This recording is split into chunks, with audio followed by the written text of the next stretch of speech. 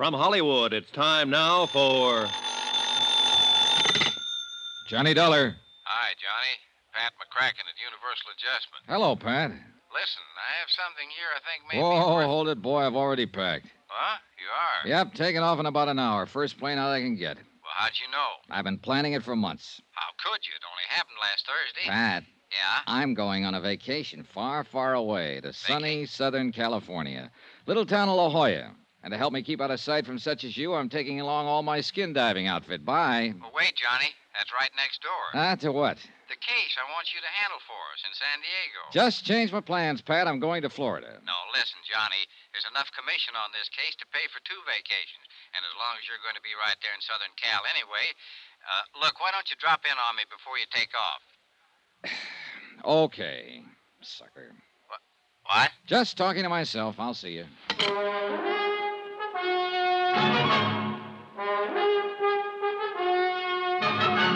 Tonight and every weekday night, Bob Bailey in the transcribed adventures of the man with the action-packed expense account, America's fabulous freelance insurance investigator. Yours truly, Johnny Dollar.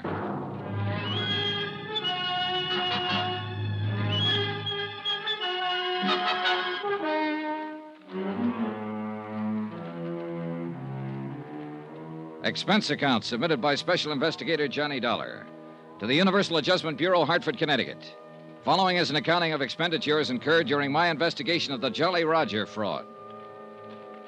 Expense account item 1, taxi for myself and my vacation luggage to the offices of Universal Adjustment, 436 Parley Street, Hartford, in the hope I could argue both Pat McCracken and myself out of taking on the case. The last 2 cases I'd handled for Pat had almost cost me my life, and I was beginning to be a bit superstitious about anything he had a hand in. But trying to talk him down was like trying to talk down your mother-in-law. Maybe your skin diving trick will help you crack the case. But the main thing is you're going to California anyhow. This way you can put your whole vacation on expense account. Pat. And, baby, if I know you'll run down the case in about 2 days, come up with a swindle sheet for a couple of weeks. Pat. To say nothing of the commission I mentioned over the phone. Listen, will you? You see, the Jolly Roger was insured by Southwest Maritime Insurance and Liability for 460 G's. Bert Parker, in their San Diego office, can give you all the dope on it. Bert Parker? Sure, you remember him. Handed you the Molly Kay matter a few months ago. A very profitable case for you, wasn't it? Well, wasn't it? Yeah. Yeah, but now look, So you'll clean up on this, too. The Jolly Roger, you know, was one of the finest seagoing yachts on the West Coast. No, I didn't know. But, Pat, I'm not going Big diesel job, 110 feet long. Floating palace. Probably the most luxurious wooden hull job built since the... Wooden hull? 110-foot diesel job? Wooden hull? And that, unfortunately, is why she burned to the waterline before the weight of her engines carried her down to Davy Jones's locker. Total loss, huh? Total. $460,000 gone. That's too bad. Well, Pat, it was nice seeing you again. Now I got to get my plane to New York to get my plane for the coast. But I haven't even told you why we want you to look in on this thing, Pat, I am going to the coast on a vacation, remember? But I told Bert that you were on your way. You told what? Sure. Phoned him right after I talked to you. Well, you dog. Sure. He's promised to contact the Mexican authorities that you may need to help you and have everything all... How are they involved? Oh, now, look, Pat, enough of this. I got to get Sure. along. My car's right downstairs, and I can tell you the rest I know. No. Tell it to somebody else. I'm going out there on a vacation. Baby, you can't let me down on this one. Look, we haven't got any regular man out there, only a couple of part-timers like Bert Parker. You know, sell the policies with one hand and act as adjusters with the other. I got to go. Sure. You see, here, I'll take that back. And this one. You see, that works out all right on small accounts, but on these big ones... Wow, what do you got in here? A case of scotch? Pat, will you shut up a minute and let me Not tell on you... your life. That'd give you a chance to change your mind about taking on the... Here's the elevator. Oh, excuse me, lady. Sorry. Now, I still haven't told you why we smell something wrong in this whole case. It's simply and clearly this, John Boy.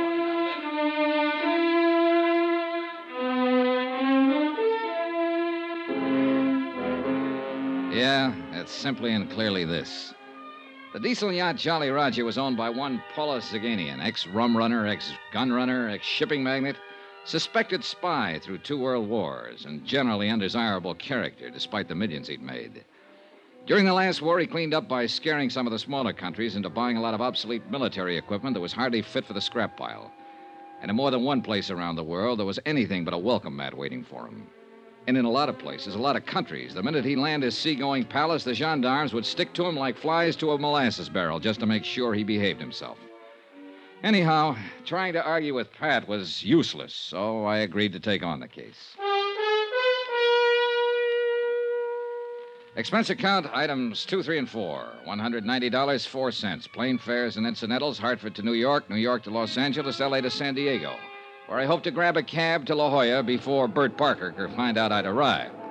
But I was met at the airport, but not by Bert Parker. Mr. Dollar. Yeah? I thought you were by the description. Oh, don't tell me they've got me on those wanted posters out here, too. Oh, silly. I'm Jan Penny, in Mr. Parker's office. You know, Southwest Insurance and Liability. Maybe I ought to take the case after all. I'm going to work with you on it. Oh, now I'm sure I will. You see, Mr. Parker's in the hospital. When he received Mr. McCracken's wire about your time of arrival, he asked me to meet you here. Hospital? What's the matter with him? It's supposed to have been an accident. Hit and run. Well, what do you mean, supposed to be? Bert thinks they tried to run him down deliberately. Who? I think he'd better tell you about it. Yeah, I think somebody better.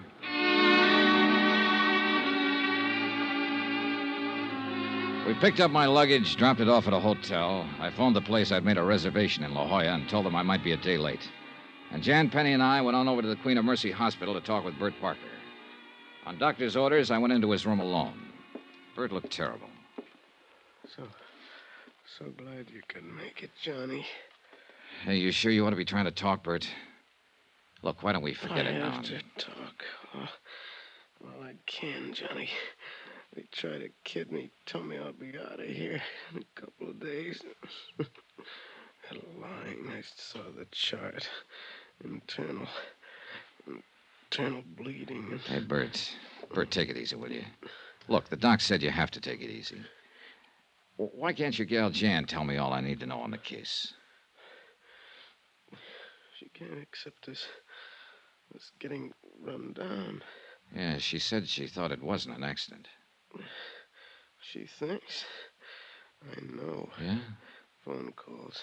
Threatening phone calls. Threatening? About what, Bert? Because of holding up on this claim. Somehow somebody found out I called Hartford. Asked for investigation. Who? Nagin denies that he... The owner of the Jolly Roger? Yeah. Denies knowing anything about the calls, but they weren't kidding Johnny. That's why I'm here. Then they probably know I was asked to come out here. Johnny. Yeah? Johnny better go back. Drop this one. Oh, Bert. If they know you're here, they may try to... Johnny. Yeah? Hurts, Johnny. Nurse. 3 hours later, while Jan Penny and I paced the corridor, Bert Parker died. The only thing I'd learned from him was that I'd better be careful. Mighty careful.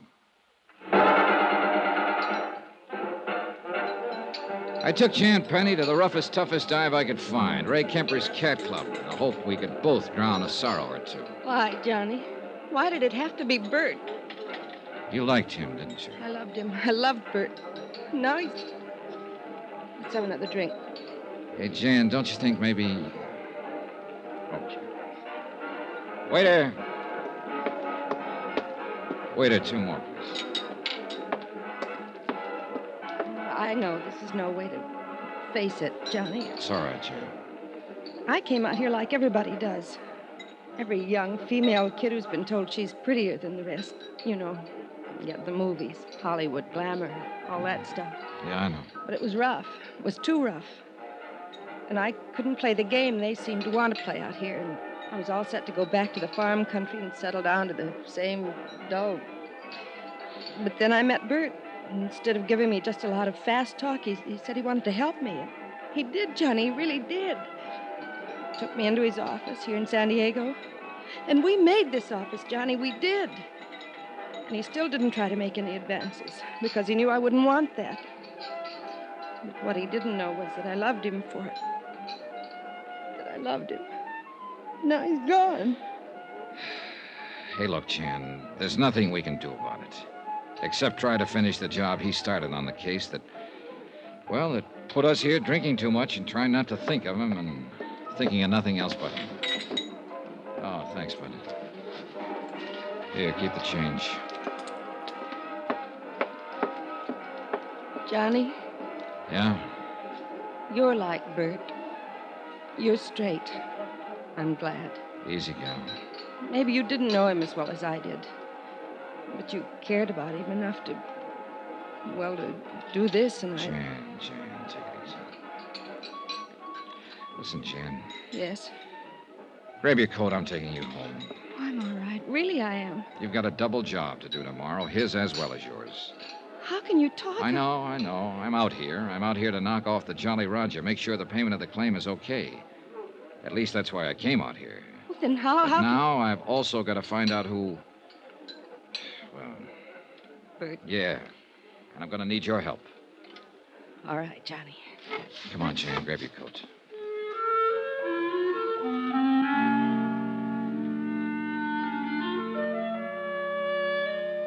I took her home to her little apartment on East Drive. I didn't go up for the usual nightcap because I didn't want to. And I knew Jan didn't want me to. I dropped into police headquarters, homicide first, and then traffic detail to see if they'd been able to dig up anything on the hit-run driver who'd killed Bert. Nothing. Apparently, the threat he'd received just before the so-called accident was something that only he and Jan had known about. The expense account?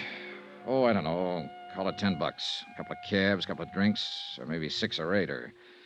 I'm kind of tired tonight. Bert was a nice guy. Jan's a nice girl. In the morning, I'll call the hotel in La Jolla and delay my reservation there another day. Meantime, I'll get some sleep, I guess. Maybe I'll even cook me up a dream or two about skin diving and sunning on the rocks at La Jolla after all this whole rotten case is cleared up. Get myself a good winter tan to take the place of this high eastern pallor I've been trying to get. Oh. Hello. Hello. Johnny. Hello?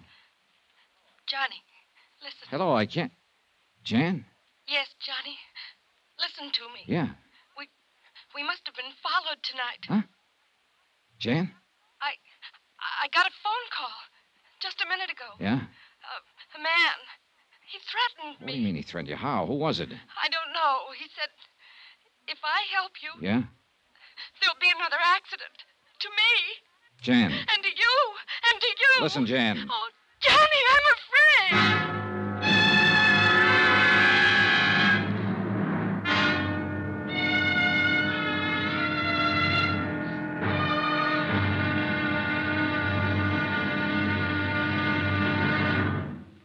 Now, here's our star to tell you about tomorrow's intriguing episode of this week's story. Tomorrow?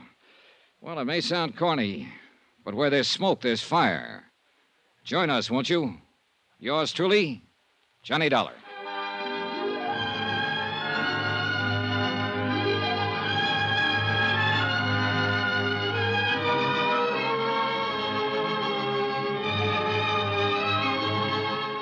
Yours truly, Johnny Dollar, starring Bob Bailey, is transcribed in Hollywood.